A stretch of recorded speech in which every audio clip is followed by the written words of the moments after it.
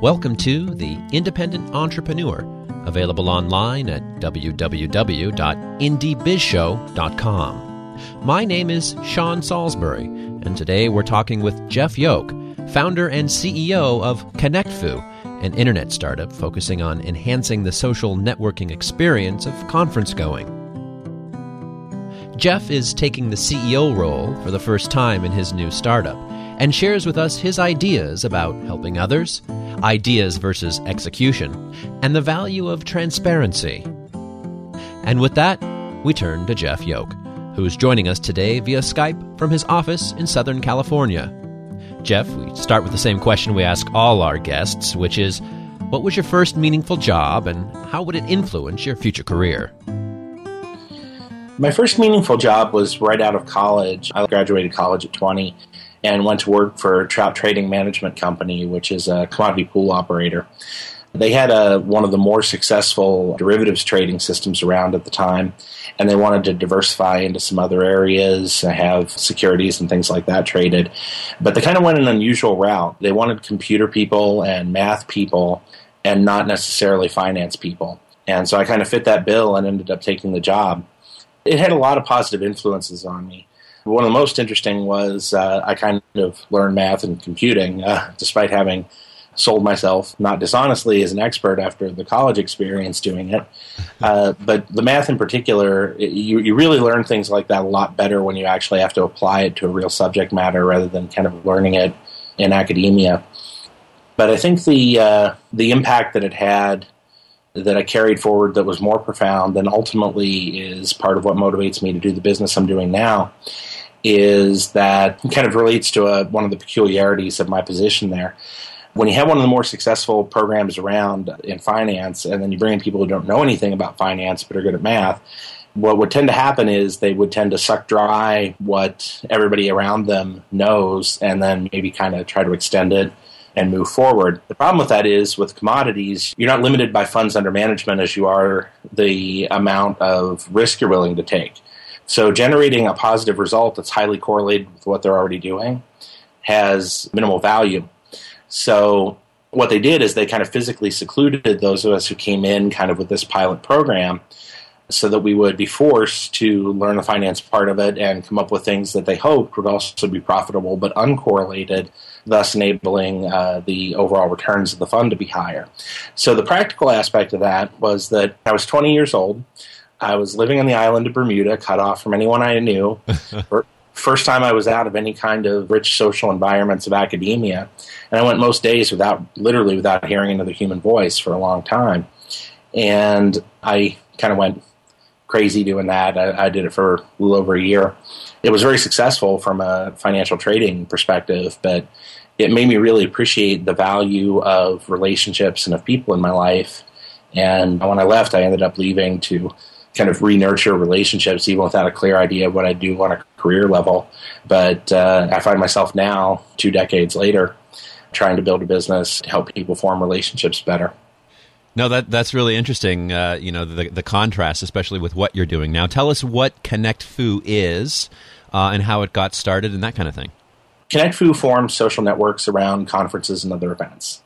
We sign up conference organizers to build out a set of facilities for the people who are going to be attending their event. They provide their attendee list, which we lock down with good privacy controls. And then the people who are going to be attending are notified of the resource. And beforehand, they can plan social aspects of the event that they can do. They can schedule meetings. They can do things like that to make the event more valuable for them. During the event, we harness the social media already being generated by the attendees of the event to provide them with a single place to access it, whether it be through Twitter hashtags or the Twitter accounts of attendees or other update channels that exist.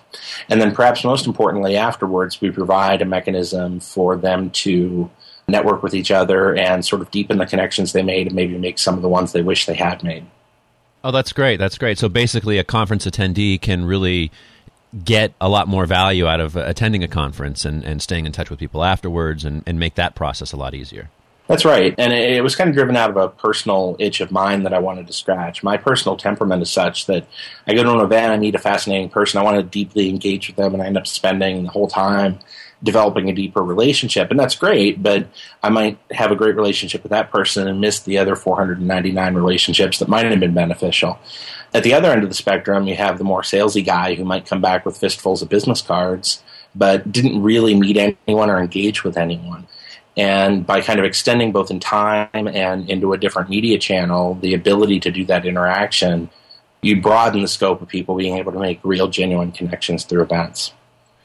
So tell us about that kind of aha business idea in terms of this is some need that I need to fill. I want to create it. Tell us about how that happened. I was working a few years ago, and a friend of mine approached me with a similar idea. And at first, it wasn't something that I really wanted to attack. I didn't really see the full-fledged opportunity that existed. But as I started to look for something to do late last year, I realized that there was a real change in the social media landscape, if you will. The social graph, that has become so extensive, developed by people like Facebook and LinkedIn, that the connections between people are really kind of available and they're portable. They can be brought into new projects, which is an incredible service and an incredible value. But there isn't the ability to really kind of handle specialized sorts of relationships very well. You're either friends or connections or whatever it's called on a particular site, or you're not. And that keeps good track of where the connections are, but doesn't allow you to differentiate the various kinds of relationships you have. You interact differently with your old college buddies and your current friends that you do things with, and your coworkers and your family and things of that sort. And that kind of resurrected this old idea of what about events? If you go to a 1,000-person event, you don't want to add the 1,000 people who attended that event to Facebook or to LinkedIn. It would totally drown out everything else that's going there. And that was kind of the aha. I really want to create a place where you can get the kind of value that's possible to get out of attending an event, having a shared experience, and develop the beginnings of a relationship through that medium, and then extend that in whatever way is appropriate, whether that be to other social networking type sites or through personal interactions, phone, email, wherever it goes from there. What's the business model for ConnectFu? Conference organizers pay to create the network. Uh-huh. It's a value add for the attendees because they're going to get this additional social component, but it also provides a deeper and ongoing channel for both the organizers and potentially sponsors of the event to provide materials to the attendees. So people are using our service already to do things like provide videos of the talks, audios of talks, ongoing question and answers with speakers and other presenters, limited private messaging from sponsors to attendees. So there's a lot of value for the conference organizers, and they're willing to pay for it. When we started, we contemplated having it be optionally free for the conferences, and we would sell the sponsorships because it's such a high-value thing to collect a group of like-minded people who are committed enough to a particular thing to actually travel somewhere to attend an event. We quickly found that none of the conference organizers had the slightest interest in doing this because the costs involved in working with us were small relative to everything else, and they didn't want us monkeying around in their sponsorship ecosystem. So while eventually we may get back more involved with that, but have the relationship be primarily with the organizers and look at it as an additional source of revenue for them, right now it's a strict pay-for service that the organizers put forward. So how long have you been around? I know that you're a startup. How did you go about financing the starting of the business? Tell us about that. Well, I have the advantage of a long product development background myself. I've worked with internet companies for the last 15 years, mostly in Southern California, companies like Idea Lab and Shopzilla and CitySearch. Wow. And several times gone through the first couple guys through exit, in one case an IPO, other times private equity exits. So the building of the product part was honestly the easy part, given the core competencies we have and some of the other people I've involved. And at first I thought about growing it completely organic without funding because of that. I actually kind of fell backward into deciding to try to accelerate with a bit of funding through talking to one of my close friends about the thing. He said, when I explained that part of it, he asked the same question. I said, well, it's so cheap to host now. It's so cheap to provide the service. And given that we can build it ourselves, I thought we'd try to get some traction before we actually went out and started doing fundraising. And his response was, well, how am I supposed to invest in and get rich then? And I kind of laughed and, joked about it. And he kept pushing a little bit, and I thought, oh, okay, I'll shut that down. I'm like, well, how big a check do you want to write? And he told me, and that was very attractive. And so I didn't agree right away. I actually went away and thought about it some and tried to kind of rework the business plan and said, okay, well, if we raised a substantial seed round, what could we do and what could we do faster? Mm-hmm. And coming up with good answers to that, we started a Series A round of collecting $500,000 and found other interesting people that I'd worked with before, some of the people's businesses who I've helped to build, who were very interested in participating as well. So that's actually where we are right now. Is we're partway through raising that round. We've worked with some of the people that were kind of easy, lots of personal background, things like that. And right now I'm kind of reaching out to the professional angel community to try to close the rest of that round. No, that's interesting. And I think a lot of startups, they sort of face this question of should we grow it organically or should we get funding? What kind of strings are attached to it? Will it help us grow faster? Can you talk a little bit more about some of those calculations that you make in terms of making that decision? Because, when I was at Box Office Mojo, for example, we were approached a number of times by people for that kind of thing. And all of those times we rejected that because, we wanted to grow it organically and on our own. But, I do see the other side of that as well. And so could you just talk about that a little bit, that decision-making process and that calculation that you make?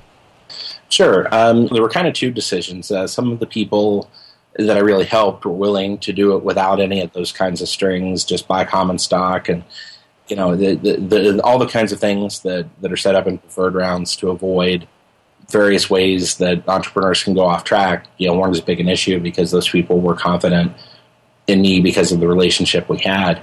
But we actually went through the effort of structuring something that we thought was balanced between investors and founders to provide the sorts of things that external people would want. And I became slavishly dedicated to studying the material that was out there. There's a lot of great resources. Brad Feld and his series on term sheets and generally Feld Thoughts in general. Mark Suster with Both Sides of the Table. And other people I knew who were just kind of in the community, in the fundraising community.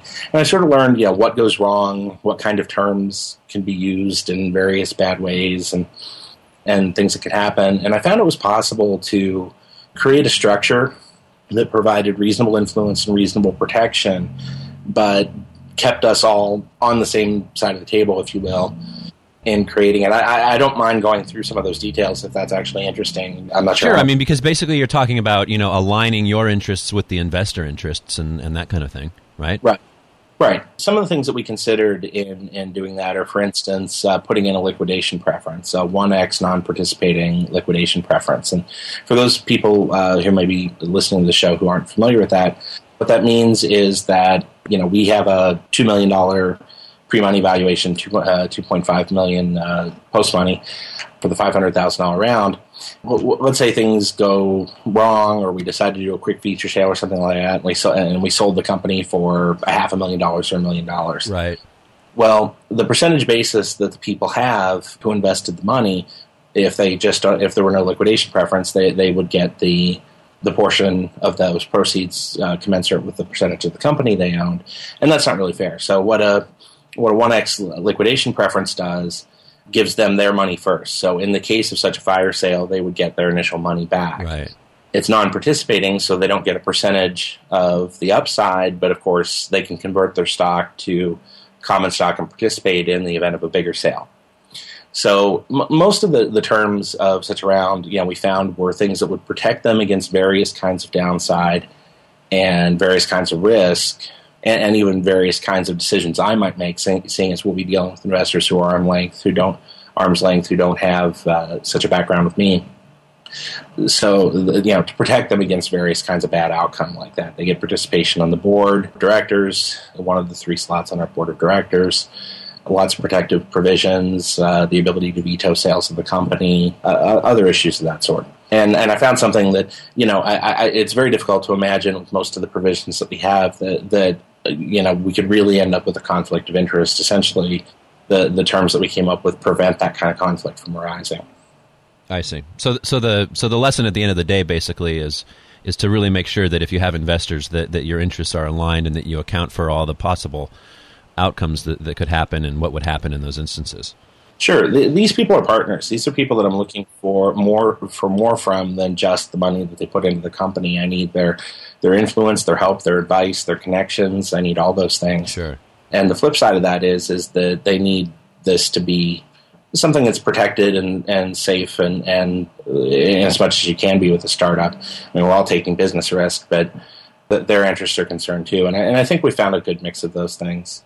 So how many people do you have at ConnectFu? Do you have employees now, or is it a small startup team? Tell us about that. It is a very small team. We have 5 people working with the company, several still unpaid. We're still at the beginning of the fundraising process, and those who have been able to not take salaries are not taking salaries. But we anticipate filling that out. Mostly it's on the engineering side at this point. I have to carry most of the rest of the load, as well as some of the engineering as well. But it's something that I've been really flattered and humbled by the experience that I've had. We actually haven't recruited and sought anyone yet. Everyone who's involved in the business is someone who I shared what I was doing, and they said, "Well, I want to get involved. I want to do that too," and just started helping. And then as the scope of their involvement got greater, then we formalized the relationships a little more. So tell us about how you're marketing the product. You said you have a few people using it already and paying customers. Mm-hmm. How do you go out and acquire those customers? Most of the customers we already have are either personal connections of mine or, in actually many of the cases, people who were running events that I was already attending. So that's not the planned model as much as just how the first paying pilot customers have originated. And those are, they've been our greatest teachers so far. I've often been surprised by what they want, what they didn't want, and what they said would make this the dream product for them. And it's enabled us to, I've had to walk a fine line between not doing custom development for somebody's particular problems and at the same time learning what was true for them that was going to be true of the market broadly. We have a little bit of a challenge in finding a scalable distribution channel, and I guess every startup does. We're at a low enough price point that, well, first of all, there's always the self-serve. We become known and attain attention, and people can come and sign their events. And that works, but that's not something to rely on early. The kind of obvious thing everybody would run for after that is enterprise sales, at first personally, and then hire people to go out and approach conferences and sign them up and have that generate more revenue than costs.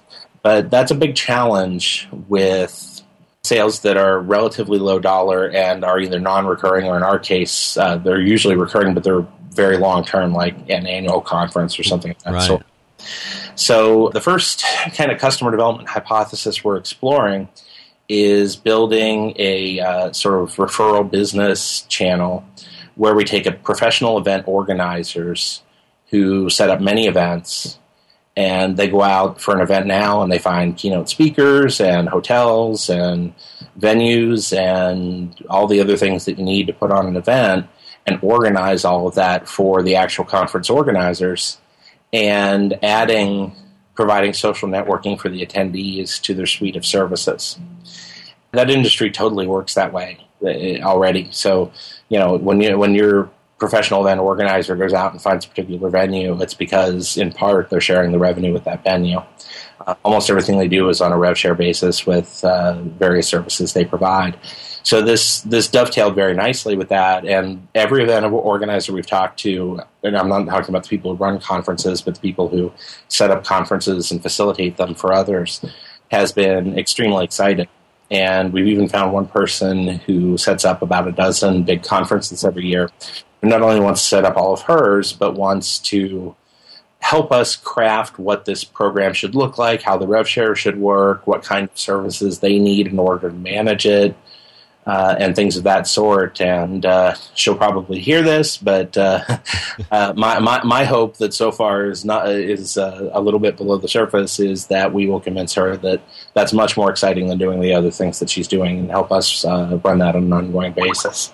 If that works, and that may not ultimately be the way we end up trying to attack this market, but it seems like a very attractive place to start. No, that's great. And it's kind of interesting that, you've mentioned a number of times things that you've learned as you've gone into the business and started it, like starting to try to acquire customers or features for the product and whatnot. Can you tell us a little bit about that, about sort of you have this idea for the company and what it's going to do, obviously, but you've learned a lot on the way and you adjust. Can you talk about your strategy in doing that? How important is that in growing your business and that kind of thing? Sure. I'm going to quote Steve Blank a lot and sound smart because he came up with all the ideas. Steve Blank, for those who don't know, is one of the real thought leaders in how to do this sort of thing. Wrote a book called 4 Steps to the Epiphany and talked a lot about this particular thing. And one of the distinctions he made that I really take to heart is that a mature business is one that executes a scalable business model, and a startup is a company that is in search of a scalable business model.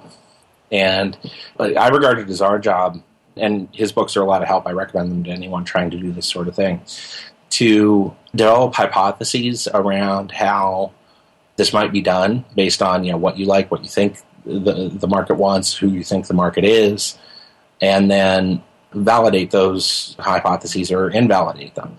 So we go through a lot of, all right, this seems to make sense. This seems like it should be saleable. What, at minimum, do we have to do in order to verify that or prove that it's not true, get an answer, and then either make an adjustment or continue to do more of it? And so I try to look at what we do as much as possible as asking questions rather than trying to drive on an answer where the only basis we have for a particular answer is our team's best guess.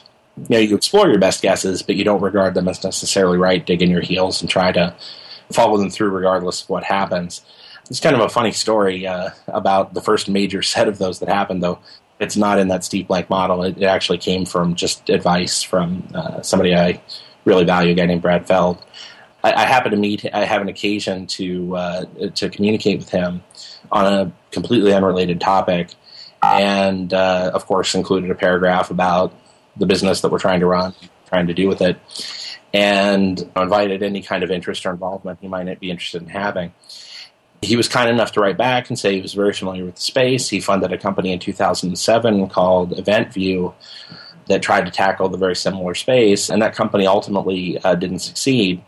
And he sent me the postmortem they did on what had happened, everything they did they shouldn't have, and everything that they should have done that they didn't.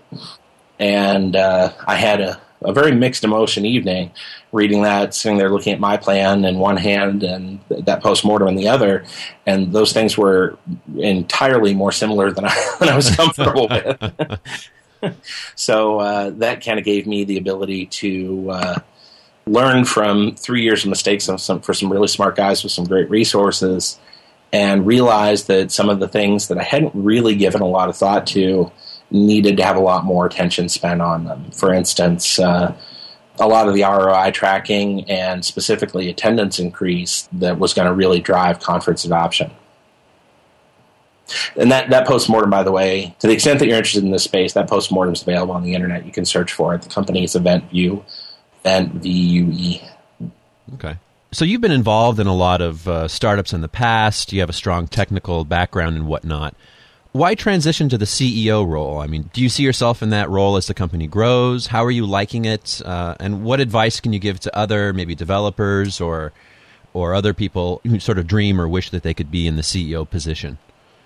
Well, I would say to ask why. That was kind of several questions, but I'll hit the last part first about developers who want to run things. Mm-hmm. I've hired high hundreds of engineers over the course of my career and interviewed into thousands. And I won't say a majority, but a very substantial group among them end up feeling that there's something kind of dumb or frustrating about the company that they're working for and that they could do it much better and things of that sort. And I think they need to ask themselves why they really want to make that transition, because I think that emerges mostly out of they see whatever the consequences are of a big complex business system upon their relatively narrow job. And they say, well, just viewing this very narrow job, I could do this, this, and this, and that would be better. And they extend that to the assumption that they could do the whole thing better. Right.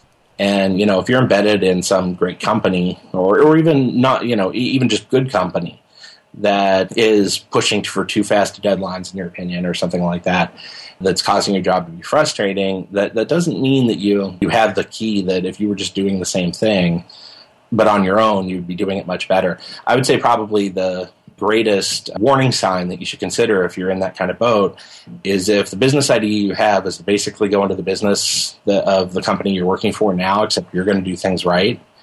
It would probably be a much better thing to try, at least at first, to communicate with the other people in the business and try to improve it where you are. And you may just meet reticence and people who aren't willing to embrace your engagement. But I think the rule, that's the exception, and the rule is that people will listen to you and you can learn about the sorts of things that cause the decisions to be the way they are. And you might have a positive impact, which is incredibly gratifying. Mm-hmm. So let me ask you the question then. Why? Why did you want to transition to the CEO role? Yes. I've always had an entrepreneurial bent. Before I got into technology, even I had a successful travel business. That was many years ago. And I kind of got into technology. I mean, I had the training, and then I had the finance job that I described, which is highly technical. So I had the background. But the last thing I did for that travel business was decide that we should try to sell our packages on this newfangled World Wide Web thing in '95, and I fell in love with it. So that's always been kind of an inclination of mine to be entrepreneurial, but it wouldn't have caused me to make the transition that I did. I've had incredibly gratifying experiences as a senior technical person with a lot of really great companies. I mean, getting to work with Bill Gross at Idea Lab, getting to work with Lauren Singh and Fred Hsu at Oversee.net, and some of those experiences have just been fantastic for me. And I would have welcomed other ones. The thing that finally drove me to start my first real tech startup was this idea, really believing it was the right time. Not only a great idea, but just it couldn't have been done 2 years earlier effectively. And it's desperately needed now, and I really wanted to do it, and I wanted it to exist. I don't know if I'm quoting someone or not, but I think probably the best reason to want to do this is you simply can't stand the idea that the thing doesn't exist, so you have to go build it. Mm-hmm. No, that's great. That's great. And you're kind of a serial entrepreneur. You've been involved in a lot of startups. Let's say this thing is successful, it takes off, it gets big. Do you see yourself sticking around, or are you kind of more the type of guy who's going to go and start another one? Tell us about your thinking in that area. I think I'm going to be sticking around at least for a good long time. My career has a sort of repeating pattern of going from, say, 4 to 10 people, and 2-story walk-up, and air conditioning is a problem, and an idea, and everybody's intense, to getting to 2 or 3 or 400 people. Sometimes I've been lucky enough that was an exit, but other times not. And at that point, the fleets of MBAs show up, and I've kind of technical work tends to become more about maintenance or compliance or other things than the real innovation, and I've left at that point. Whether or not as a CEO that would have there might be a similar pattern, I don't know. I recognize that there are a lot of skills that are needed as a manager, that at some point the company may outgrow me in the sense of those, and there may be some better choice. So I think I'll always be open to what is actually best for the business. But from sort of a leadership perspective, this is my passion. I may not know something about the market or something even about the product or something about design or presentation, and I go learn. But the drive to make this happen is not something... I could go find an engineer who's smarter than I am right now who could do a better job on that part of it than me. I could certainly go find a marketer who knows more about marketing than I do. Right now, I can't conceive of finding someone else who has the kind of passion and drive to make this exist and to make it great that I have. And I don't know what might change that over time, because I'm starting with that, and over years of building it and making it grow and nurturing it, that's going to intensify. So I don't currently have any plans to ever go anywhere. But at the same time, I've never run a large public company. I've never run even a very, very large private company, at least in the top seat. And if what my baby needs is something else, I've watched like people that I'm familiar with, like at Twitter, making transitions into, more product-oriented roles. I've seen that happen in a lot of companies, actually. Sure. Could something like that happen eventually? I don't see any reason to rule it out. Okay. So you mentioned before in the past that, you've hired many engineers and employees in the past. Can you tell us, for people who are out there looking to hire people for their company, how do you go about finding good people to work for you? And what is your philosophy when it comes to hiring and having employees? I always look for hiring the very best people possible. I allow as sort of a footnote that maybe there are very large organizations that can invest in the development of junior people, or who can segment the nature of the work that they have in such a way that junior people can contribute. It's just absolutely not true in startups. Everybody needs to be a blazing, another buzzword I'll avoid is rock star, and you don't want that rock star superior attitude in a lot of ways. But what you do need is people who can be self-motivated, self-directed, crackily brilliant, and just amaze you every day with the kinds of things that they can develop. In established companies, when I've done hiring, much to the frustration frequently of HR departments, I almost refuse to look at resumes. I don't refuse because it's easier to just accept them than to not, but I don't really pay any attention. There are a few things that you might look for, like, the person went to Caltech, they're probably smart, and things like that. But it's a very minor thing. So I do brief phone screenings to try to check attitude and to see if they talk like the sort of technologist leader that I'm used to dealing with. And then I rely very heavily on the interview, both to see the passion and also grill them on it for hours on whiteboards to make sure that they can really do amazing things. I look at code they write. I make them write code on the spot. I make them solve hard algorithmic problems. I'm a fan of the puzzly type things in interviews, though not in the bad way. We won't go into what the bad way is. It's not about coming up with the right answer. It's about, I will push and give them harder and harder problems until they can't solve them. And then I'll watch how they try to solve the ones they can't solve. And all right, so it's more about observing their thought process than actually how they solve the problem. Right. And then there's another piece of, looking for the team. Are they going to be a culture fit? Are they going to be able to work with me and with the other people that I want to work with? I talked to somebody not too long ago that we're actually, it might be our first kind of traditional recruited, brought on kind of person rather than somebody who knows me and wants to work on it because it's my project. And the first question he asked me, and he didn't let me talk very long. I try not to talk very long anyway. I try to get them talking, but he didn't let me talk very long. And the first question he asked me is, well, why are you passionate about the job? Why do you want to work there?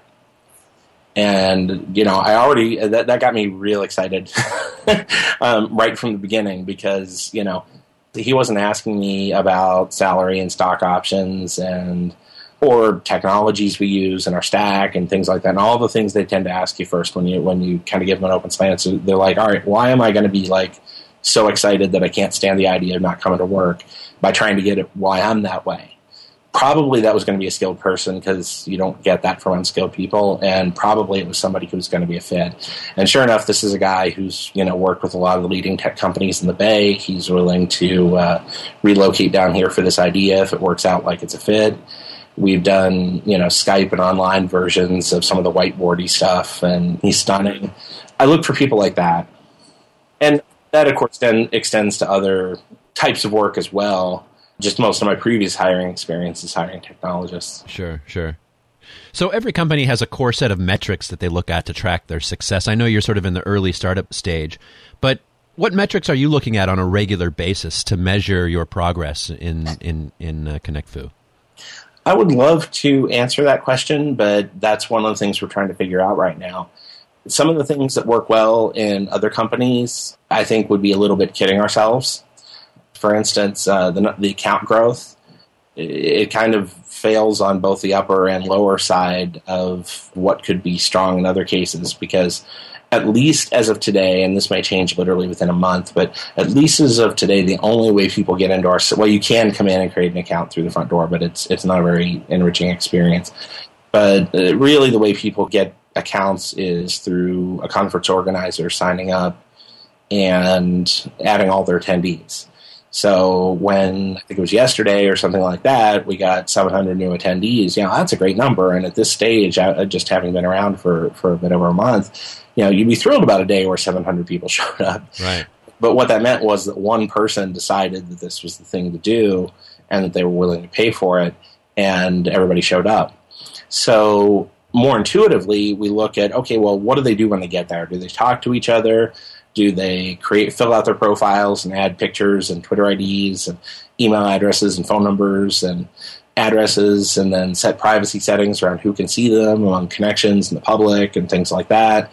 Are they actively engaged and participating? So I think that we'll have to do a little work rather than relying on some of the standard industry metrics like bounce rate and things like that people look at, because the engagement is of a different sort. And I definitely know it when I see it. When I see a guy who gets on there and puts in the next 3 events that aren't even customers of ours yet, so that all of his plans are in there, and fills out his profile and participates in the forums, and that's what we're trying to make happen.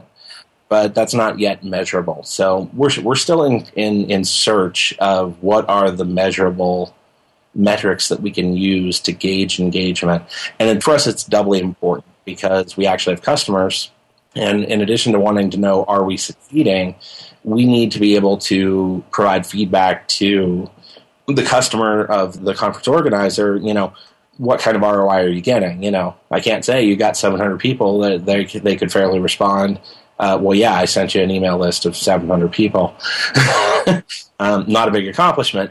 But if I could say, well, look at all the interactions they're doing, look at the meetings they're scheduling, look at the way they're kind of in an ongoing way communicating with each other, conference organizers get that that's valuable. They get that for every one of their recurring events, they create a community, and those people are talking in the community, and they're going to get a much greater recapture rate for future events because of that. We're right now working on how do we boil that down into some numbers that we can then explain to people and then monitor ourselves and then look at how our changes impact those numbers. So I guess the only thing I can give you right now that I actually know is it's important to sign up conferences and to sell them. We have revenue. Right. We have a sales metric that we can use, even being such a tiny young social media company. That's rare. That one's clearly important, and obviously we track that. But the important ones are going to be, the users, what are important, their connections, how they use this. It's not valuable for the organizers if they don't use it in those ways. So we're learning how to measure those things. What do you think is the biggest challenge you're facing right now? I would say that our biggest challenge is to establish a value proposition for the attendees so that they see why it's better to engage through this kind of interaction than through other social networking outlets they already have available. Ironically, given the tremendous success and size and ubiquity of the huge ones, the Twitters, the Facebooks, the LinkedIns, people see why this can't work on that, because it would just be drowned out if you tried, and they don't serve it well. And if you look at what those organizations are doing in terms of groups or events, it's a little beyond check-in and maybe a limited communication access, communication opportunity. So it's not so much even in the comparison that they see it. It's that yet another thing I need to pay attention to. And making people not only see that the lack exists, but also see that this is a way to serve that need is, I think, the big challenge, which might have been more simply stated as marketing and getting our vision out there is probably a challenge, because we have to balance that kind of communication to the community at large with the effort of working directly with conference organizers. It's a very easy trap to fall into, to end up being a service provider for conferences, to provide them with software to make their conference organization easier or more effective. And it has to go beyond that. It has to be primarily a value for the attendees so that they want to engage on this, and so that it becomes valuable. Hey, my last 3 events are all on here, and I kind of introduce people and cross-connect and see that I attended these 3 things with that person, and we obviously have a high, kind of interest overlap. Kind of getting that message across to people who will at least originally think of us as kind of an adjunct to the event they're attending is a big challenge. Great. Back to you for a moment here. What's one of the biggest lessons that you've learned as a businessman, and how are you applying that in what you're doing now? I would say probably one of the biggest lessons I've learned is to help people. My approach in doing things has always been to try to help everyone as much as I can, and without some kind of narrow attempt to consider what I'm going to get back in various kinds of interactions. I'm the kind of person who not only doesn't refuse to take tech recruiters' phone calls, but always talks to them when I'm hiring or not, or whether I'm looking or not, or whatever. And I encourage them, send me your new listings. And, I try to pierce my network and send back people who might be useful for them. And that's always helped, but it's been a tremendous help since I've started this business. People have just been willing to work for me or to do a lot of different things on the promise of this idea. Now that I'm starting to look for more technological help and more people to help us build out, I post something on a job board or a mailing list related to recruiting, and 3 recruiters call me and say, "Oh, I know you can't pay me yet. I know you can pay me when you can. Here's the best 2 people I know." That kind of thing that it seems to come back to you tenfold. So try to get out there and try to help people, and it does come back to you, and people will try to help you.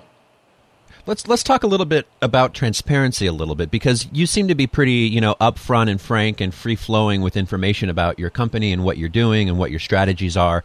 I know some of the other people that I've interviewed in the past, they like to talk about their company and their overall strategies, but they're pretty close to the vest with some of their information and their numbers and that kind of stuff. Can you tell us a little bit about your thinking on that topic? Do you see yourself as someone who's a little bit more transparent and forthcoming than others? And why do you think you're that way? Well, I do. I think that we're living in a time when there's a great move towards greater transparency broadly, at least in our industry. But I'm probably even more so than is typical of the industry. When I started just conceiving of this business long before I did anything, the first thing I did is tell everybody I know that I thought was smart and might have anything to say, every detail I could think of what I was trying to do. And since many of them were friends, many of them were prone to be politer than maybe I wish they should. So I'd even try to develop strategies to convince them to tell me what was wrong with it, rather than saying, "Wow, it's great that you're doing that, and it sounds fantastic, and I'd love to use it," because that's not. Yeah, I appreciate it, but it's not actually that helpful. A great strategy for that, if you're ever in that position yourself, is get them together in groups, because you'll find somebody who has some kind of problem or something like that, and then they'll build on each other, and you'll end up getting them playing off of each other and developing your business for you. So why don't people do it? Well, the leading reason people don't do it is that, I could be wrong, but my opinion is that they way overinflate the importance of the idea over the execution. I forget who said it, but I read online, somebody said, it's the greatest favor they can do if they go ahead and steal your idea when they hear it, because it saves you the problem of starting to succeed, and then they go steal your idea. The idea is not the key thing. You find people who want to work with you. You find all kinds of advice. You help to shape the idea. You get the advantage of their brains, and you get to do a better job with it. And the execution is something that there's just no substitute for. I think that there are concerns of. I think that because anybody who's starting doing this as a startup, and maybe except for people who have done a lot of, ground up, startups where they've run the thing, maybe they have a lot more experience. But most of us, like me, tend to have localized experience, probably very strong experience in a segment. Maybe they're great at sales and BD. Maybe they're great at marketing. Maybe they're great at product conceptualization. Maybe they're great at engineering and technical execution. But probably not all of them. And the more people that you can talk to about those things, the more you learn and the better you get at all those things. And I think that people are somewhat reticent about doing it, probably in part because of some kind of embarrassment. I wasn't ashamed to tell people that, all right, I'm starting to put together things like investment pitch decks and business plans, and I want to do pro forma financials, and I have the first idea how to do that. I have my back of the napkin projections that I'm going to do. And so, in talking to people about those things, I exposed a lot of ignorance. And I found people like a CFO I'd worked with in a previous organization who said, well, why don't I just help you do that? Right. And that was great. And I learned how those things work and what the issues are, and not only why you communicate them, but how they can actually be very helpful in exploring different scenarios, different funding scenarios, different time to sale scenarios, and what kind of decisions you can make as a result of it. But I think there's maybe an ego problem for some people in kind of allowing it to be known they don't just know everything about everything. I can't really imagine what the downsides are that people are avoiding. I guess maybe you could have some kind of impact in competitive situations, sure. letting the details of my deal out there in front of investors, and maybe somebody could argue that could influence their behavior in some way that was ineffective. But I have to believe that's outweighed by just getting people engaged with it. So that's great. No, thank you for that answer. You talked a little bit before about leadership. Can you tell us a little bit more about that? What does leadership mean to you? What does it mean to be a good leader? I think that differentiating leadership from management, I would primarily focus upon being the ultimate person who's responsible for the vision. It has to be shared, there has to be alignment, and you certainly have to listen to other people. There was somebody, I think it might have been Jack Welch, who distinguished leadership from management, of saying, a manager might be the person who helps you trek through the jungle and make sure that the supply lines of machetes are working out and that people are carving the right paths and everything's working out. And the leader is the guy who shimmies up the tree and yells, "Wrong jungle." Every day I'm down in the weeds of what we're doing and doing minor technical tasks and dealing with accountants and dealing with attorneys and making sales calls and doing all those sorts of things.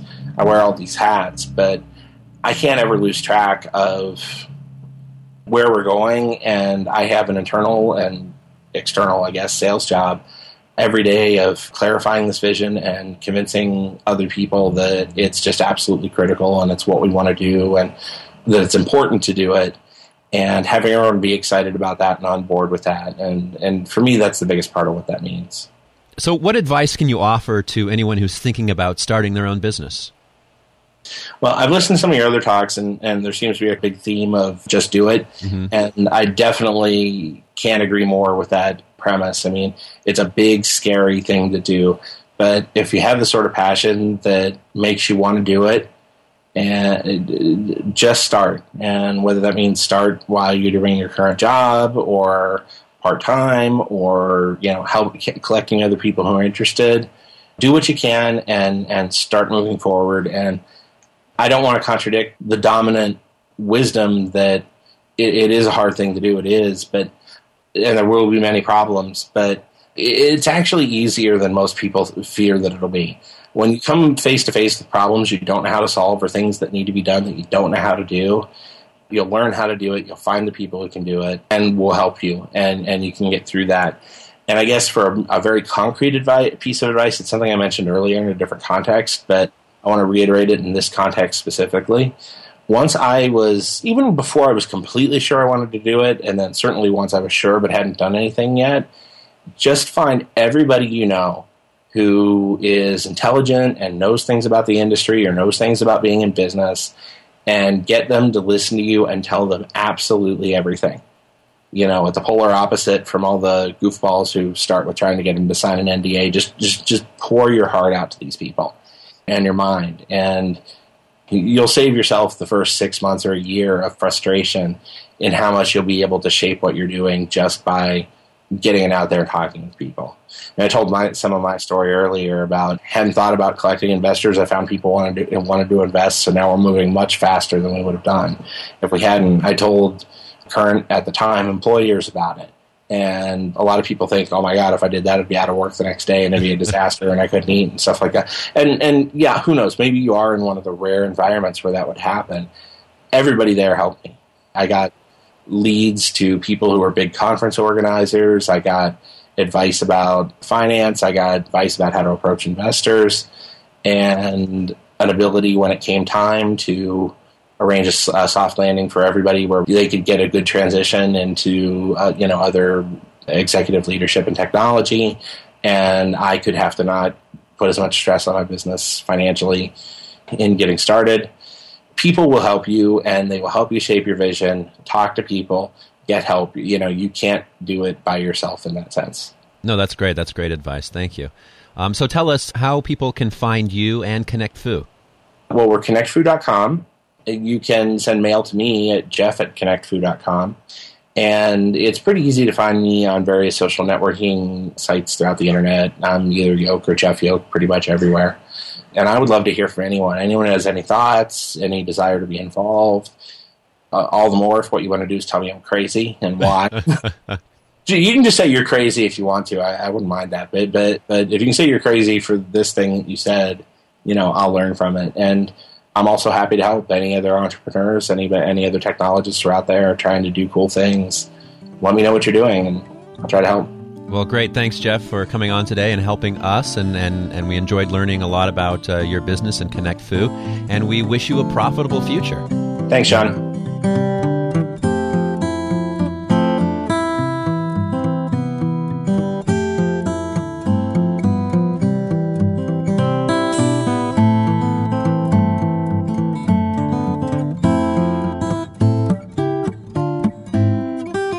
Thank you for listening to The Independent Entrepreneur. The show's theme song, Tommy in the Morning, is by Pete Huttlinger and used with his permission. All other content on this show is copyright 2011 by Sean Salisbury. We hope you've enjoyed this interview. For more information and to listen to other interviews, please visit www.indiebizshow.com. That's www.indiebizshow.com.